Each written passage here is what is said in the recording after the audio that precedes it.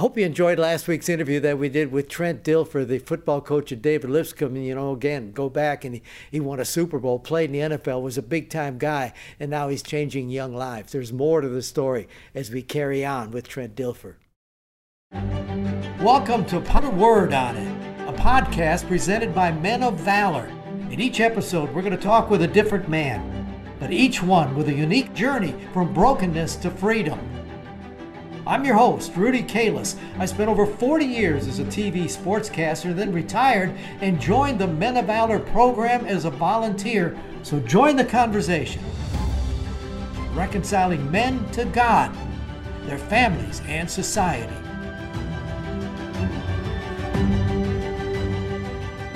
Welcome to another edition of Put a Word on It, brought to you by Houchins Insurance. We thank you so much for your support. Well, last week we introduced you to Trent Dilfer, who was a quarterback who won a Super Bowl for the Baltimore Ravens in the NFL, had a long career there, and now is the football coach here in Nashville at David Lipscomb Academy. They've done great things here. He talked about his life, about being a big star, coming back down, all the difficulties in life, and wound up by the tragic death of his young son. That broke that man, but it didn't break his faith. Well, let's begin this second conversation with him going to the Super Bowl that year, going back to Tampa Bay, who had sent him off, didn't want him, sent him to Baltimore. And here he now goes back to Tampa Bay to play the Super Bowl. And here's what he calls the best story that he has. What does it feel like to play in a Super Bowl and then to win a Super Bowl? You have so much invested in when you're good. I would say this: when you're not good, this is not the case. But when you're playing well and when your teams are good, you're very process driven. You're very in the moment. You every single day is another challenge that you're trying to overcome, and you stack those on top of each other, and it's again and again and again and again, and you don't get caught up in all the peripheral. So when I tell people I went to the Super Bowl and I was just in my process, it was weird for me because it was in Tampa. I'll tell you a really funny story. It's my favorite story to tell. We land in Tampa. So I just played 6 years there. I go to Baltimore and the Super Bowl happens to be in Tampa. So kind of a homecoming for me. Media was making a big deal out of it. We land by the airport. We're driving to our hotel, which is right over the causeway. Well, right next to this hotel is a strip joint. Tampa's famous for their strip joints. And there's a strip joint. Yeah, shrimp or strip? Strip. Yeah, okay. Like the inappropriate. I thought shrimp. Yeah, the inappropriate one. So there's a strip joint, gentleman's club, whatever you call it, that's right across the street from the hotel we're staying at. And in giant letters, it says, "Welcome back, Trent. We missed you." And we're pulling in, and I'm riding the bus with our team chaplain, who's my mentor. We're literally, I'm in the right by the window. He's next to me in the aisle seat. We're pulling in, and he goes, "Trent, what is that?" And I look up, I go, "Oh my gosh." I swear I'd never gone when I was in Tampa. I'd never been to that one, but I think as a joke, they were doing it. They knew where we were staying. So but I was so caught up in just the process. Like, we knew we were going to beat the Giants. It was one of those games we were supremely confident in. The mistake I made in that game was my emotions weren't high enough. Like that's what I battled with my career. I was crazy emotional in Tampa. Then I became almost too stoic in Baltimore. It wasn't really till my next stop, Seattle, that I knew how to use my emotions both ways. I knew how to get hyped and let that carry me and give me momentum, and knew when to calm down. And but I came into that game, I was like half asleep in the beginning of the Super Bowl, and took a teammate of mine, Sam Gash, to kind of come in the huddle and shake me and headbutt me and be like, "Let's go. We need your juice." And next thing you know, I throw that touchdown pass, and the rest is history. So it was a very odd experience. So you go from the mountaintop, and man, what a great year. They all love you we're going to release you after 1 year. Bye. Thanks. Yeah, Parting gifts. Yeah. Again, so my wife and I were at an airport boarding a plane to go to the ESPYs to represent the Ravens for Team of the Year. And I get a call on one of those old school flip phone, cell phone things. And, "Hey, what's up? It's my quarterback coach." He's like, "Trent, you're not going to believe this conversation, but you're a free agent and we're not going to re-sign you. We're going to sign Elvis Grbac or Brad Johnson." I'm like, "What? Didn't we just win the Super Bowl?" And by the way, that year I turned down. It's funny. Derek Carr just did the same thing. They tried to extend me in season. They tried to renegotiate my contract because I was a 1 year deal in Baltimore. And they offered me a ton of money. I think it was 5 years. And I said, no, let's not distract anything. And now 2 months later, after winning the Super Bowl, they're saying they're not going to re-sign me as a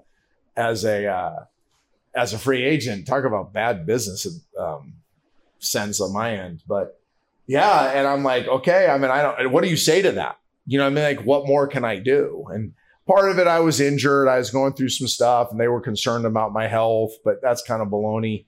Really, Brian Billick, the head coach's ego got involved and he wanted to go to this big, wild, crazy offense and not be defensive centric. And it backfired on him. So I ended up becoming a free agent again and end up sitting out for a while and then signing with Seattle late in free agency. Played a few more years, some other different teams. What does it feel like when you say, I'm getting to the end of the road? I'm not sure they want me around anymore. What happens? Well, I played, again, I'm boring you guys, the football stuff. 2002, I played my best football. Then I tear my Achilles tendon in the game that Emmitt Smith breaks the rushing record in Dallas. So that sets me back. I go through some personal tragedy that I would never wish it upon my worst enemy. I come back in 2005. I get traded to the Browns, and I play really, really well at the Browns. And then I tear my patella tendon up, which leads to a fake knee. So I don't have a fake knee. So it's like every time I started to play really well again and start feeling like, okay, I got a lot more in me, I would suffer some type of major setback injury-wise. When I got to San Francisco in 2007, I knew it was year 13. And I knew I was there to help Alex Smith out. And kind of the deal was that I was never going to have to play. Like when I accepted the trade, because I had a trade clause in my contract and I accepted the trade to San Francisco, I was like, hey, I don't really want to get on the field. Like I have one Achilles, my knee's falling apart. I can't walk and I can't do much. I can still throw a football, but I can't do much else. So in 2007, it was perfect. I didn't play a snap. I mentored Alex. He got better. I lived in the Bay Area, and then 2008 comes and we're like, okay, Alex is ready to bust out. And then he gets hurt and I get thrown in there. And I had convinced myself I could still do it, but I'd watched myself on film and my brain was writing checks my body couldn't cash. And I couldn't protect myself. And it was my stepdad that called me one day and says, hey, you got to be careful, man. I'm watching you and you can't protect yourself anymore. Like you play the game like you can still get out of trouble and you're so hyper competitive. You're trying to fight for yards and stay alive and you're going to get killed out there. And sure enough, that year I was trying to scramble on a 4th and 1 and I put my head to try to dive for the first down and I got my head hit and I was knocked out conscious for 3.5 minutes. It was my 14th concussion. And at that point it was, you're done. Like I'll have one more story of this, but the doctor saying you can't play anymore. You're done. Kind of the Steve Young and I were really good friends. He told me I couldn't play anymore. His career ended the same way. That summer is a God thing. That summer, I take my family to a kind of retirement. I'm getting out of football, dude ranch in Colorado with a bunch of other NFL families and their kids. And we're playing knockout. That game knockout is Danny Werfel, Matt Hasselbeck, myself, Steve Stenstrom, like 6 NFL quarterbacks. And the last shot, Steve Stenstrom misses. I miss. He goes, I go. I hit a fadeaway to beat him and tear my other Achilles as I'm shooting it. And the side story to that is Al Davis and I had been having secret conversations at the Raiders. My family didn't know about it. Nobody knew about it. My agent didn't know about it. Nobody in the Raiders knew about it. And Al had offered me a 3-year contract and then a 3-year contract to be their head coach. So I was going to back up Jamarcus Russell for 3 years and mentor him, work as a coach and a player, and then become the head coach of the Oakland Raiders at the time. And I was going to do it. And I was going to break it to my family at this dude ranch. Like we were done. The deal was done. And I tear my other Achilles. I got to call Mr. Davis and be like, I don't think this is going to work because you don't want me with, another ruptured Achilles is my other one. And he goes, no, sorry, Trent, we can't do it. And I had to confess to my family that I'd gone behind their back. But it was God clearly saying, hey, dude, you are done playing football. Like your time in the NFL is over. I'm going to protect you from this one. And you're going to go do some TV for a little bit. I remember when you took the job at Lipscomb 3 years ago, I was one of those who was stunned that they were able to attract you. But I also remember you're saying that I'm about to coach young men who are the same age that my son would be right now. They're the same age. It's really been the heartbeat behind this. It was a calling. Those of you that had the Holy Spirit to speak to you in such a way you can't deny it, that's what this was.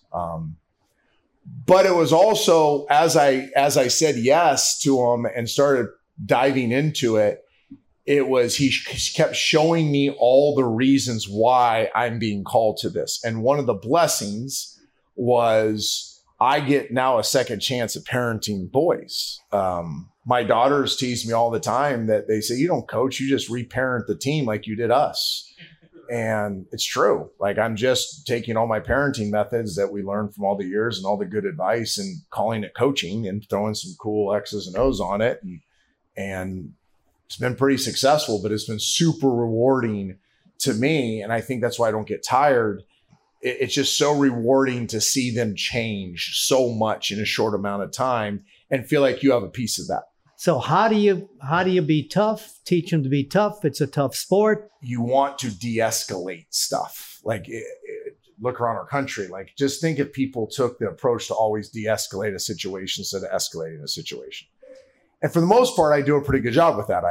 I'm consciously thinking about that as things get out of control. If you're in the football world, you know it's a volatile sport. It's very emotional. It hurts. When kids hurt, they tend to act out. You can ignore it and just go on business as usual, or you can use it as a teaching opportunity. Do you talk to your kids about social media? Constantly. About staying away from it? Constantly. We did something really fun this summer. I would suggest any of you that are around young people, I stole this from somebody. This was not an original idea of mine. We called them kitchen table conversations. So with all the social issues going on, with all the things these kids are being exposed to, you have a couple of choices. You can ignore it and let the parents do it, done by many people. You could preach it, like talk at them. But put yourself in a 17-year-old kid's shoes. He goes to school and he gets talked at the whole day. How many teachers you know make it collaborative? Not many, right? Most of them, they just talk at you. So they sit there for 6-7 hours and get talked at. Well, in football, what do? They get coached. Hey, put your hand here, take this step there, throw the ball there, run the route this way, blah, blah, blah. So I put myself in a 17-year-old shoes. I'm like, the last thing I want to do is be talked at more at football. So we brought him up to it's a room just like this, not nearly this cool, but this size. And we set out all these round tables, very similar to those. And we called them kitchen table conversations. And the rule was we fed them each day. As they came in, you couldn't sit at a new table until a table was full.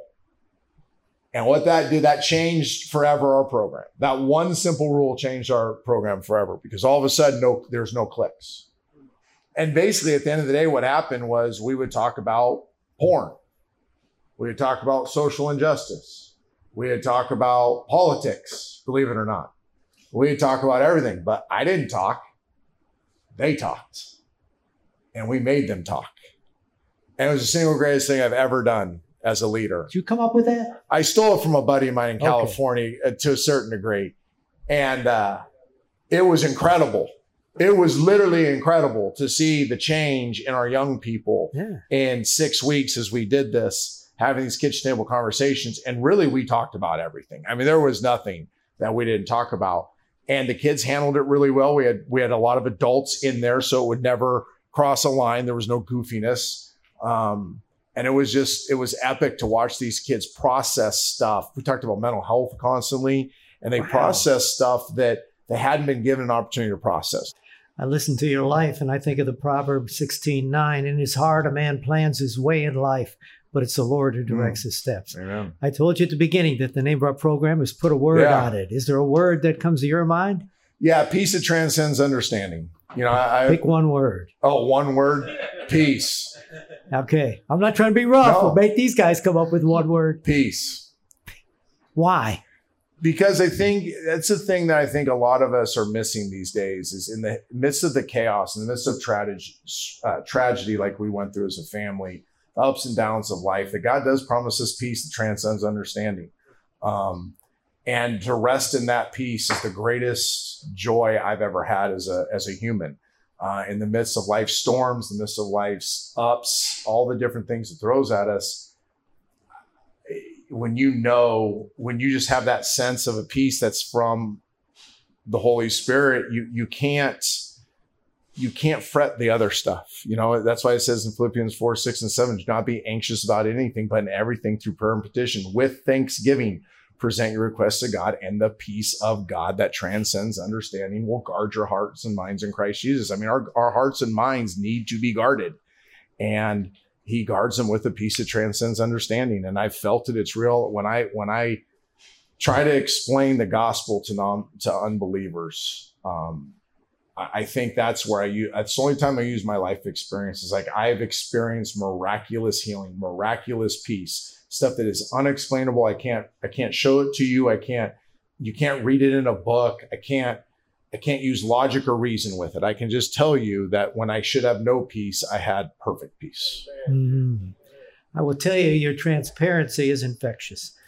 It is, especially the guys that are part of the program, because they know that they need that. They read people, they can tell. Yeah. And I just thank you so much for opening up your heart to all the things that we wanted to know about. I'm excited to be here. This is pretty cool, man. Well, I hope you enjoyed that. I sure did. I mean, what a powerful story. And that's why we did 2 segments on it. If you haven't had a chance, go back and listen to the first one that talks about growing up and everything that set the stage for this man that came to Nashville and is now touching the lives. And how about the idea that he's coaching young men who are the same age that his son would be if he was still alive? That is powerful. Peace.